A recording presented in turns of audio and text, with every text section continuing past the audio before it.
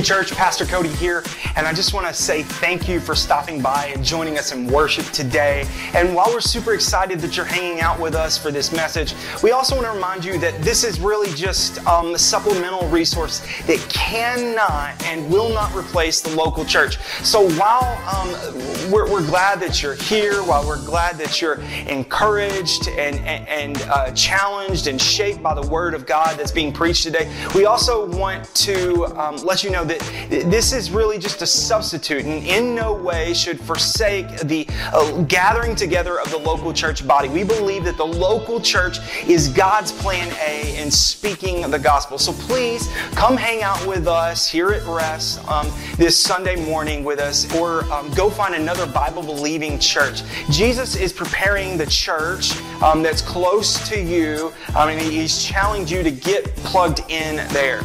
Jesus loves the church, and we love Jesus, and we believe that we can love Jesus better by being locally connected and serving her well. So just jump right in with us, and we're glad you're here.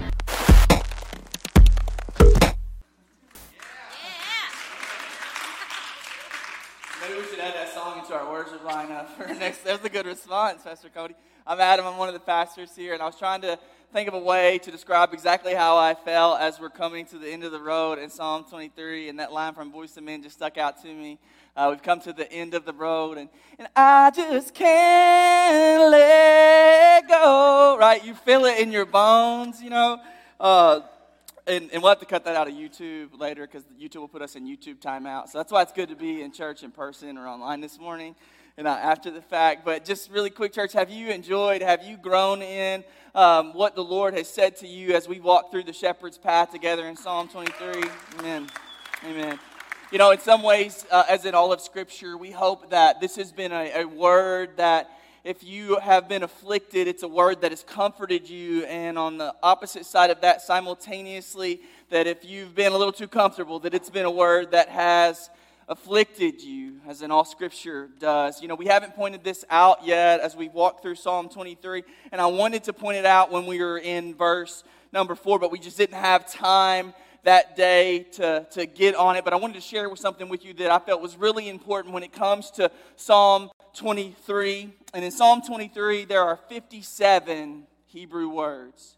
57 Hebrew words, and it's a stack of 28 words that come to this one word, and then it's followed by another 28 words after it, and this one word is actually translated into a whole phrase in English for us, and we find it in verse 4 in the words, "You are with me." That's what's at the heart, at the middle, at the center of this psalm that's right smack dab in the middle. And I'm sharing that because I want you to see this morning that the Lord Jesus, that He's been at the start and in the middle and will be at the very end of this psalm today. It started out in verse 1, "The Lord is my shepherd," and then verse 4, "With you are with me." And today we'll wrap up with, "As I dwell in the house of the Lord forever." And God's presence is both literally and literarily surrounding us as we read Psalm 23 together. And so it's worth mentioning for us that from the start to the middle and to the very end of this, that it's been about Him. And that's why week over week we've laid this out in these He's over me's. If you'll remember, it started out in verse 1 that He owns me. Bless you. The Lord is my shepherd. He owns me. Verse 2, He makes me lie down in green pastures. He leads me by quiet waters of rest. He restores my soul. Verse 3, He restores me. He leads me in paths of righteousness for His name's sake. Verse 4, even though I walk through the valley of the shadow of death, I will fear no evil, because He's with me. It's His rod and His staff, they comfort me. And then verse 5, He feeds me. You prepare a table before me in the presence of my enemies. You anoint my head with oil. And then today, lastly, verse 6 is that He loves me. He loves me. And as we're thinking about the end of Psalm 23, you know, the end It's two small words, only 3 letters each. But whenever you stack those 2 words together, they get really, really big, because the conclusion, the finale, the end, the finish, it can be powerful, it can be shocking, it can be bittersweet, it can be this hope-filled moment for us. Now, we know that through the course of a normal story that the end doesn't always have to be the most important part of the story. It's the beginning that usually hooks us and pulls us in, and in the middle it sort of works like the protein. But the end of the story, it's just sort of special. And I love a good end to a good book or a good movie, because sometimes what happens is with the end, it comes in to define or redefine everything that's come before it. And so really there's a lot of pressure for a writer to stick the landing at the end of the finish line. Because if you got this great story that's drawn everyone in the whole time, and then you kind of crash land at the end, it almost robs a little bit of the joy from the flight that you've been on, right? I'm sure you've been there, you're watching a good movie, and you're like, man, it took me a while to get into this thing, but it finally hooked me in, and it was just so good. And then, but the end, it just didn't, it didn't hit right. It didn't finish well. And what I'm getting at, church, is that the end matters.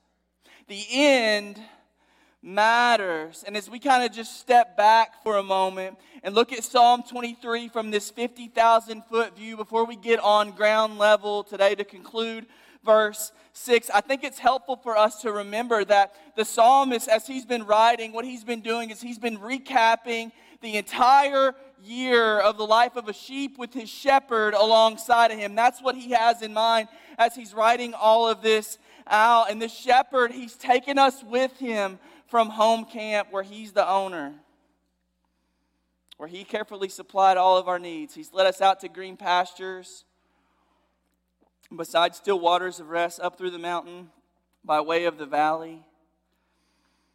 He's been with us in the shadow of death. His death was lurking around the corner.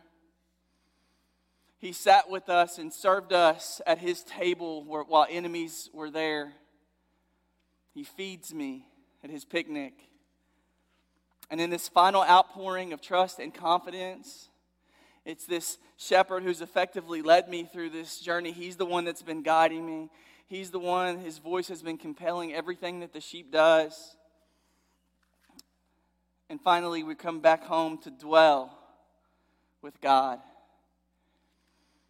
And it's verse 5 there where the enemies, they're not gone, by the way, but what they have done is they faded from view, because now the view is entirely taken up with the shepherd. And it's that in view today that we'll talk about that I believe is the final intended impression given from Psalm 23 that we're supposed to hang on to this morning, because everything else in this psalm has been connective tissue so far, building up to this end. And we'll find out together today that he loves me. He loves me. Tell your neighbor real quick, he loves me. And church, it's the love of God that changes everything. So let's begin toward this end with verse 6. Looking at verse 6, it says, surely. Say surely. Say it like you mean it. Surely. Surely goodness and mercy shall follow me all the days of my life, and I shall dwell in the house of the Lord forever. This has got to be one of the most sweetest phrases in this psalm.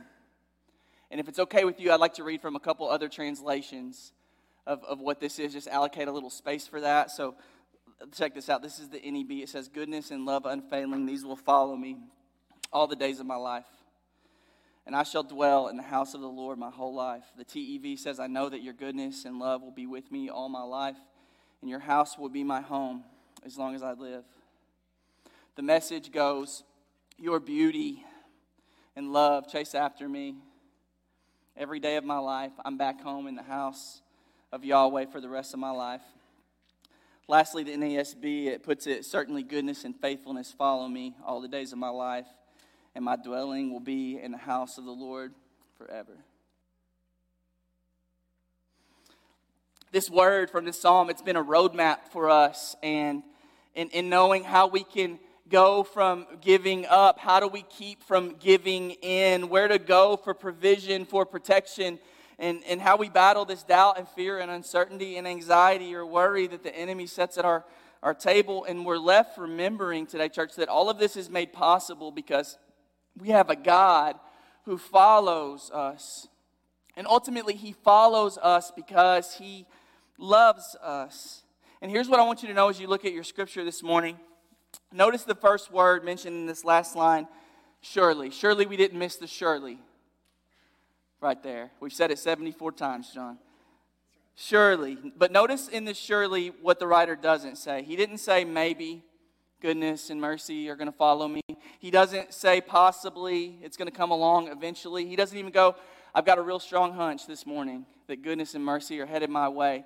No, he says, surely these things are coming after me. And I was trying to think of a picture to describe surely, and I thought of the second best shooter of all time, Steph Curry. Do you know who Steph Curry is? You can pull it up. He's the second best because Ray Allen's the first. But Steph Curry, what he'll do sometimes when he's playing in an NBA game is that he'll shoot a shot and turn his back before the ball even drops. And it's this idea of confidence that he's been there before. He knows what it looks like. He knows it's going to go in. He just knows it in his knower that it's going to drop in there. He's been there before. And you and I, we can be confident in a similar way because the source of our surely, He's been there before. And He's constant. And I think the writer of Psalm 23 would have loved what James later had to say about our constant God. He said in James 1, with whom there's not the slightest variation or shadow of inconsistency. God, our God, He doesn't change. In fact, if you have your Bible this morning, I want you to circle that word, surely, in there. Because what you can do is you can look at this word, surely, and you can point it back to any other point in this psalm, and it still makes sense. The Lord is my shepherd, surely. He leads me by still waters, surely. Even though I walk through the valley of the shadow of death, He is with me, surely. You prepare a table before me in the presence of my enemies. My cup overflows. Help me out, church. Surely. Surely. Our taste buds change. Our circumstances shift. Our moods are really, really flexible. But God remains the same. And it's this hidden exclamation that gives out this implicit confidence in the one that controls the career and the destiny of the sheep that are there along with them. Yet how many of us believers, how many of us actually feel that way and that confidence in Christ? How many of us truly believe that no matter what shows up on our path, we can say, surely God is here too? Because when my health's great, when my income is flourishing, and my perfect family with 2.1 children and a dog are doing well, and my friends are really fond of me, then yeah, it's easy there to say, yeah, surely God's here. Surely He is following me in this place. But what about whenever your body breaks down? What about when you're like me and you've got 94-year-old knees, Josh, and your joints are aching at you? Then can you say the same thing when you stand by helpless as a partner or a close friend dies? What's your reaction when your job folds up, or your bills aren't paid, or your kids aren't getting their grades in school? Surely there will be times where your surely is tested. And so you need to hide this word in your heart in the confidence in the care of the Good Shepherd. Now, in the scriptures, there are dynamic duos that show up all over the place. We have dynamic duos in our life, too. Coffee and creamer, ketchup and eggs. Don't knock it till you try it. And in the scripture, we see the same thing with God's goodness and His mercy. Verse 6 says, surely goodness and mercy will follow me. These are two attributes of God. And the psalmist is using personification here.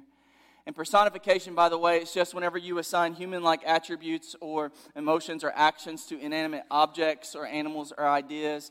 And here it's applied to God's mercy in that He's following us. And it's connected in this way to help us understand what God's goodness and mercy is on a practical level.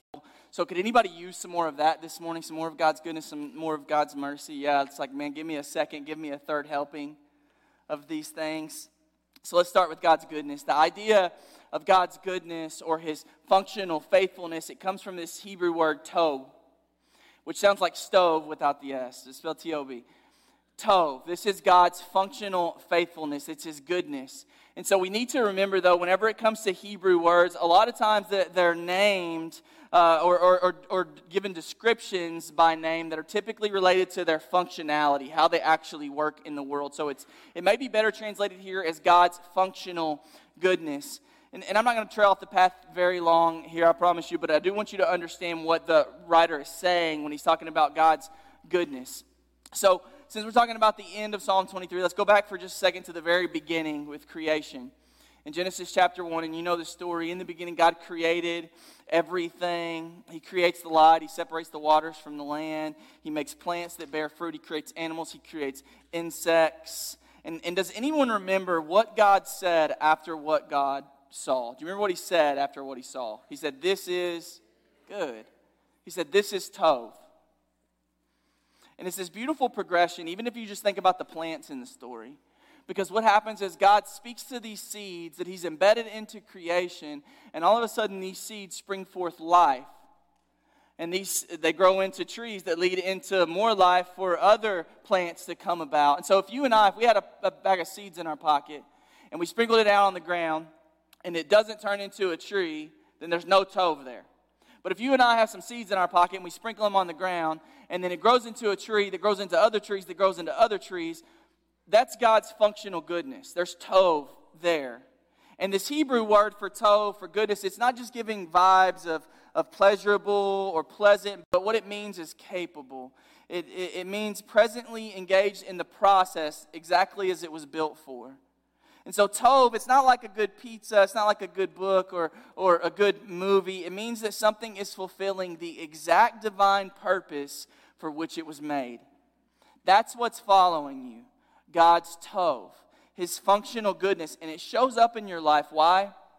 Because he loves you. Because he loves you. And you need to receive this today, that God looks in on your life with just such a special goodness and tenderness because he loves you. And even if you fast forward to later on in Genesis 1:31, it says, "And God saw everything he made, and then he makes man." And he says something different after he makes man. He says, "Behold, this was very good. This is exceedingly tov." And you and I, we can't even understand the full weight of the love of God. It's revealed in glimpses all our life. And look, I get this wrong way more than I get it right. But this week I felt the Holy Spirit nudge me and say, "Adam, don't just talk about tov, be about tov. Don't just talk about tov, be about tov." And so I stopped doing this to go play with my boys. So church, don't just talk about God's tov. Don't just hear about it today and go, "That's a really nice thought. It makes me feel warm." But be an extension, fulfill the divine purpose he's created you to do. And praise God that his tov is following us. Amen. Now, the second half of this dynamic duo that's following us on the shepherd's path is God's mercy. Look at the verse. Verse 6, "Surely goodness and mercy will follow us." And the Hebrew word that's given to us as mercy in this verse, it's hesed. Say hesed. And it's a really difficult word to accurately define. A theologian, John Oswalt, says hesed is a completely undeserved kindness and generosity. It's a type of kindness that's compared in the Old Testament as a counterpart to the New Testament's agape. It's mercy, it's compassion, it's love, it's grace, it's kindness. But instead of getting hung up on what it can mean, I want to tell you what it does. And in the words of the 70s rock group Boston, it's more than a feeling. It's more than a feeling. Hesed is an action, or actually it's a series of actions that help define relationship. And so the real action point for hesed is that it intervenes on behalf of a loved one in a time of desperate need. It comes from this root word asad, which means to bend down, to bow down. And the idea here with hesed is that God reaches down from heaven to put his hand on you, to put his hand on me. And in this sense, when we think about it, in this area, it's really a condescending sort of mercy that God gives, that the God of the universe would humble himself and come to you and me and reach down to us because we can't reach up to him. We're finite, we're frail, we're sinners. but in his mercy, he reaches down to save us. Now, what's interesting about mercy is that generally speaking, if you wrong somebody, you do them wrong, you typically have to go after them to ask them to give you mercy, right? Well, in God's economy, it works a little different in that flow. God says to us, hey, you've wronged me, but guess what? My mercy is going to follow you. Because God says it's not about what you've done or can do, it's about what I've done, about what I'm doing. And church, that's what's chasing you. It's not guilt, it's not shame, it's not regret, it's not your past running after you, it's God's mercy. And there's a song that you probably know by Corey Asbury. It's called Reckless Love, and don't get too hung up on the word reckless there. We sing sovereign love sometimes here. But I want you to listen to the lyrics of this song for just a second and think of Hesed. Let it point you to Hesed. Listen to this. The overwhelming, never-ending, reckless or sovereign love of God, it chases me down, fights till I'm found, leaves the 99. I couldn't earn it. I don't deserve it. So you give yourself away, the overwhelming, never-ending love of God. That church is Hesed. And Michael Card, another songwriter and author, he lays out Hesed like this. He says, when the person from whom I have a right to expect nothing gives me everything. And Jesus, of course, is the perfect embodiment of this. As we see him come to earth, he pours himself out for everyone, especially those who don't deserve it. And yet Hesed is not limited just to God, but people. We can express Hesed also. And that's the real challenge with mercy, I think.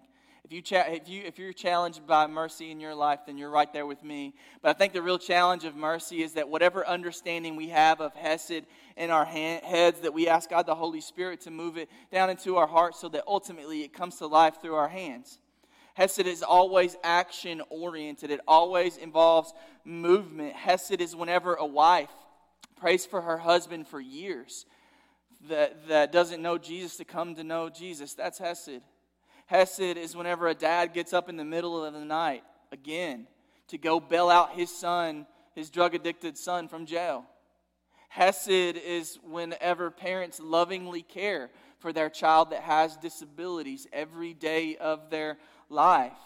Hesed is not just an emotion or a feeling, but it always involves movement based on someone who's in desperate need. And I need you to know that God loves his kids, man. And because he loves you, you can expect this love to follow you. That's what the text says. Surely Tov and Hesed shall follow me. And again, this word follow here, Carl, it's a little soft in the English. Follow's a little soft there. Because what's been featured on this screen of Psalm 23 that we've said from God's functional goodness and his steadfast mercy in my life, well, they're not just tagging along behind you like a puppy dog does. No. These are in hot pursuit of you. These are the two sheepdogs that are guarding the rear of God's flock. And it's like, man, this is so good, but for how long? Like how long will God's love actually pursue me? Is it a month-to-month kind of contract? Well, no, it says there, we're told, goodness and mercy shall follow me all the days of my life. That means for length of days. That means every day of my life through all my days to my last day. And this is the timeline of God's continual pursuit of you. And it's just like, Jesus, if we could just learn to pursue you like you pursue us, if we could just learn to pursue our spouse how you pursue us, pursue our children, and pursue our community and your people, what it might change, Jesus. Church, this is a wonderful pursuit. And by the way, that's how your Christian life started. It was a pursuit. It was God running after you as you were running away from him, because not one is righteous, no, not one, Romans tells us. And what's so amazing is that even after God has caught us, he holds on to us and he never lets go and never stops pursuing. And remember, this is personification. This isn't just two inanimate objects that are chasing you. No, this is God himself, who is full of goodness, who is full of steadfast mercy, who is running after you in your life. F.B. Meyer wrote to this once. He said, it's goodness to supply every want, mercy to forgive every sin, goodness to provide, and mercy to pardon. See, it's not just God's goodness only that's following you in your life, because we're sinners and we need some mercy, man. But it's not also just God's mercy that's following you in your life, but it's God's goodness, because we're fragile and finite and we need the active love of God in our life. We need His functional goodness to help us work it out. It's a both and. It's a both and chasing you in your life. And you're just not as excited as you should be on this. Michael, maybe we need to hand out some ammonia sticks or some smelling salts before we receive this word from God, right? This is echoes of Psalm 139, right? Where can I go from your spirit? Where can I flee from your presence? If I go up to the heavens, you're there. If I make my bed in the depths, you are there. If I rise on the wings of the dawn, if I settle on the far side of the sea, even there your hand will guide me. Your right hand will hold me fast. If I say, surely the light become night around me, and the darkness will hide me, even the darkness will not be dark to you. The night will shine like the day. You created my inmost being. You knit me together in my mother's womb, and I praise you because I am fearfully and wonderfully made. I know your works are wonderful. I know it firsthand. Church, you can never outlast or outrun the love of God. That's the picture. And so just for a moment, I want you to think about the days that are in front of you. What do those days look like? Maybe it's days at home with toddlers.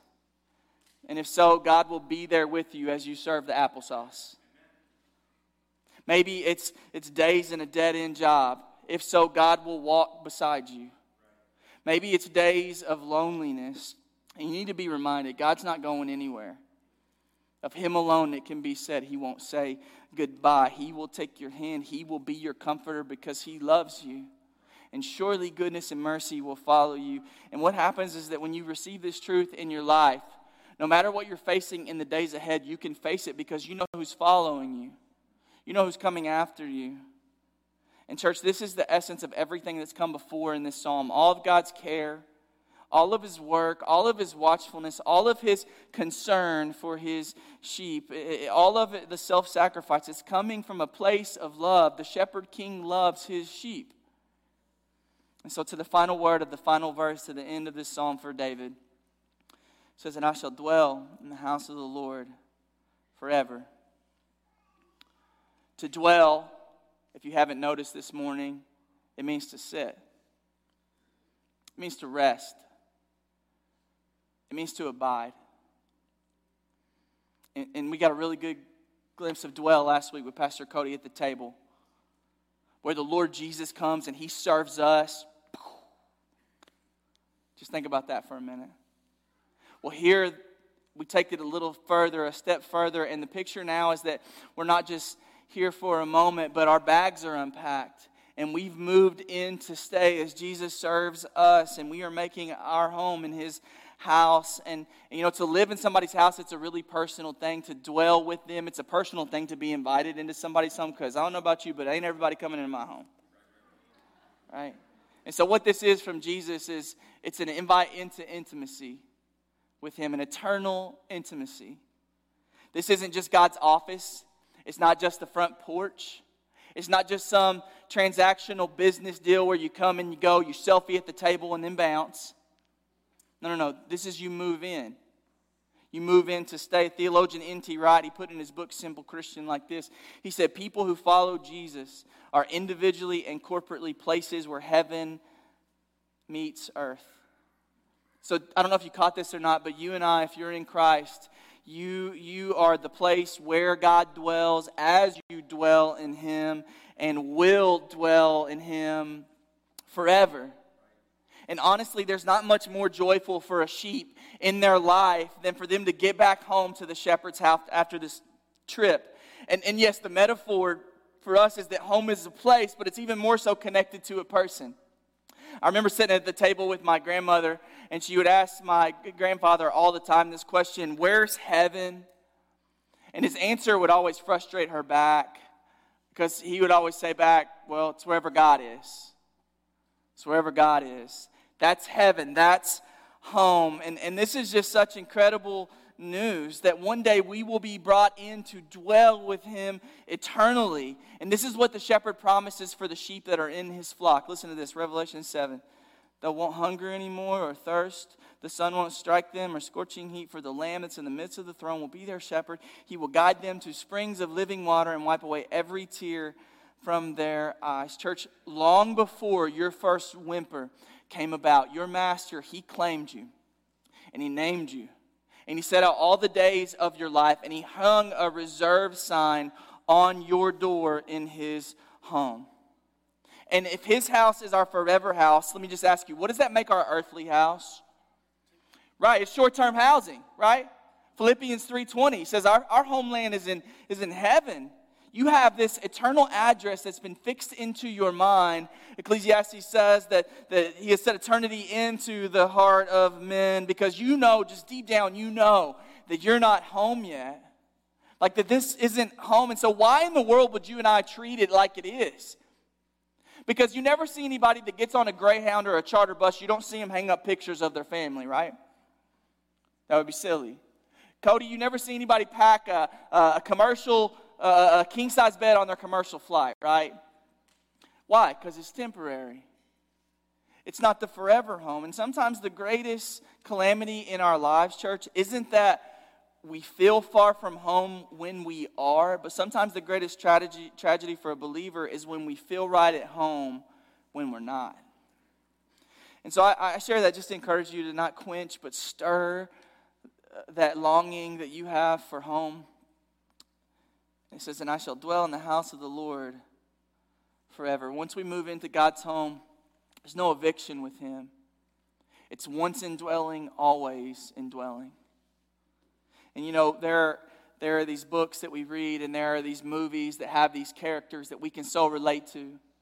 You think of Odysseus, or the Flying Dutchman, or Nemo, or Dorothy, or E.T. And just like them, we all just want to get home. We long for the place and the presence where everything is constant, where God wipes away every tear, where everyone has a friend, where love never ends, where everything finally works out for good. And perhaps that longing for the shepherd to lead us home is partly because everything seems to go so wrong here on this planet. Because we know that there, nothing's going to go missing. We know that there, in the presence of God, nothing's going to be lost. Heaven, it's God's answer to Murphy's Law. And the truth is that here in this life, for you and for me, that not all of our hurts can be healed here. There are some hurts that we will grab that can only be healed by the cure of heaven. And while it is true that we are delivered from our shame and our guilt and fear by God's love here, which is substantial improvement from where we started, we also know it's not complete healing. And so you and I, the scriptures say that we've been born with broken hearts, and in some sense we carry that brokenness with us as backpacks all the days of our life. So until that day when Jesus returns or we go home, until that day is called to today, what we are supposed to do is dwell in him, and we live our life looking forward to the shepherd of our soul. And so I want to bring along as many as I possibly can. Rest Church, that's our job, to make heaven crowded, that we want to make it really hard to get to hell from this place. And it all is driven from this place of love, because he first loved me. As you think back of Psalm 23, man, what an incredible journey we've been on. As the sheep started out with the shepherd, and then they were led through this whole way in his care, and now they're back home again, now at the house of God, and they finally found rest. Matthew 11:28, it talks about this rest. I want to share this verse with you. It says, come to me, all of you who are weary and carry heavy burdens, and I will give you rest. I don't know if you ever asked this before, but rest from what exactly? Rest from what? Well, it's rest from the burden of a really small God. Why? Because now I've found Yahweh, the Lord. It's rest from doing things my way because it's the Lord who's my shepherd, verse 1. It's rest from endless wants because now I shall not 1. It's rest from weariness because He makes me lie down. And when I lie down with Him, there is peace there. I'm not gathering up broken pieces anymore or living in those. I'm walking in the peace of Jesus as He leads me by waters of rest. It's rest from worry and from hopelessness because He's the one that restores my soul. It's rest in direction as He leads me in these paths toward His righteousness. It's rest from arrogance because it's all about Him and His name's sake. It's rest from the valley of death because He walks with me through the night. It's rest from the shadow of grief because He guides me as my constant companion. It's rest from loneliness, church, because He's with me. It's rest from fear because His presence comforts me. It's rest from shame because He's prepared a table before me in the presence of my enemies. It's rest from rejection because He's anointed my head with oil and welcomed me in. It's rest from envy because the cup I hold overflows. I'm fully satisfied in Him now. It's rest from doubt because He follows me and He pursues me. And lastly, it's rest from insecurity because I know surely He loves me. And because He loves me, I will dwell in the house of the Lord forever. As we bow our heads this morning, and it's not a magical thing, it's just a way for us to say, Jesus, what have you said to me today? I just want to ask you this question, church. When the final credits of your life start to roll, and that last song starts to be played, what sort of story will be told?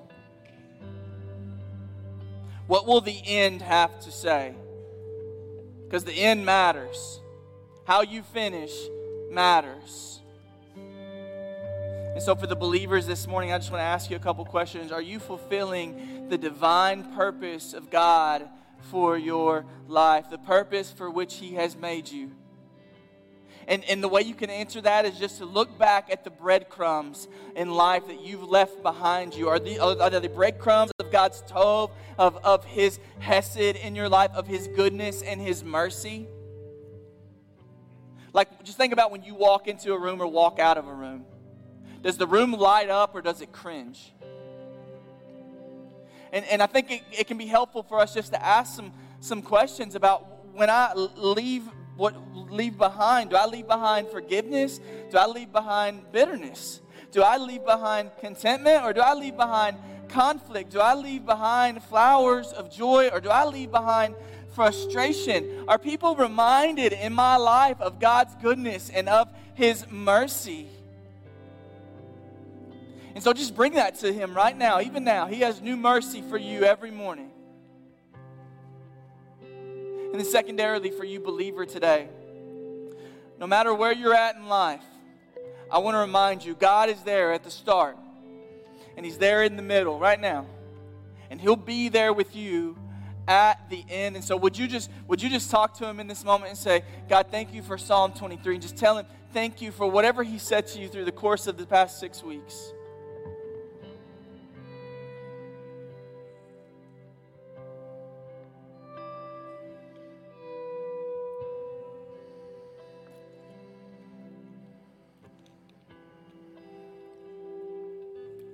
Maybe you're here today and you know the psalm. But if you're real honest, you don't know the shepherd. In the New Testament, Jesus said these words. He said, I'm the good shepherd. And then He talked about His sheep and how His sheep know His name and how they follow Him. They know His voice. And then He made this really confusing statement. He said, I'm the door of the sheepfold. And in ancient times, whenever a sheep would be brought out to the countryside, typically what would happen is that they would build these little sheep pens out in the pasture. And it was these low-laying kind of walls that were closed in on every side except for one side. And there would be this narrow sort of opening in the front, so there was no door.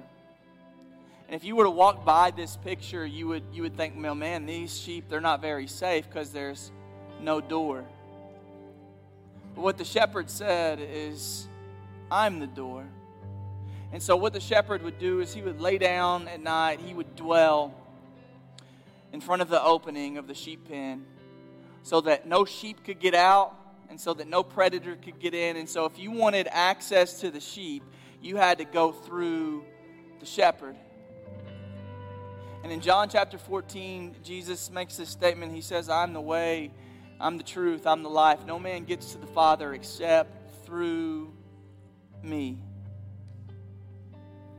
And this morning, I need you to know, if you're in here, that the only way for you to enter into the family of God, to enter into the flock of God, is that you enter through the Good Shepherd, who is Christ.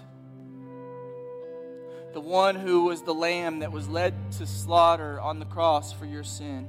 The one who rose in victory 3 days later and is coming back to get his own. God is offering you his love. He is offering you his mercy this morning. And so look, all of these things that we've said the past 6 weeks about this psalm, about he is the shepherd, that will never be true of your life if you don't let him be your shepherd. And the way that you do that is that it takes access from the shepherd. It takes his clearance, his invitation. And then you have to, out of your own admonition, out of your own will, confess him as the shepherd. Your end, it matters. And I just wonder this morning for those of us who are in this place or watching with church online today, will you be found at the end inside or outside of the flock of God?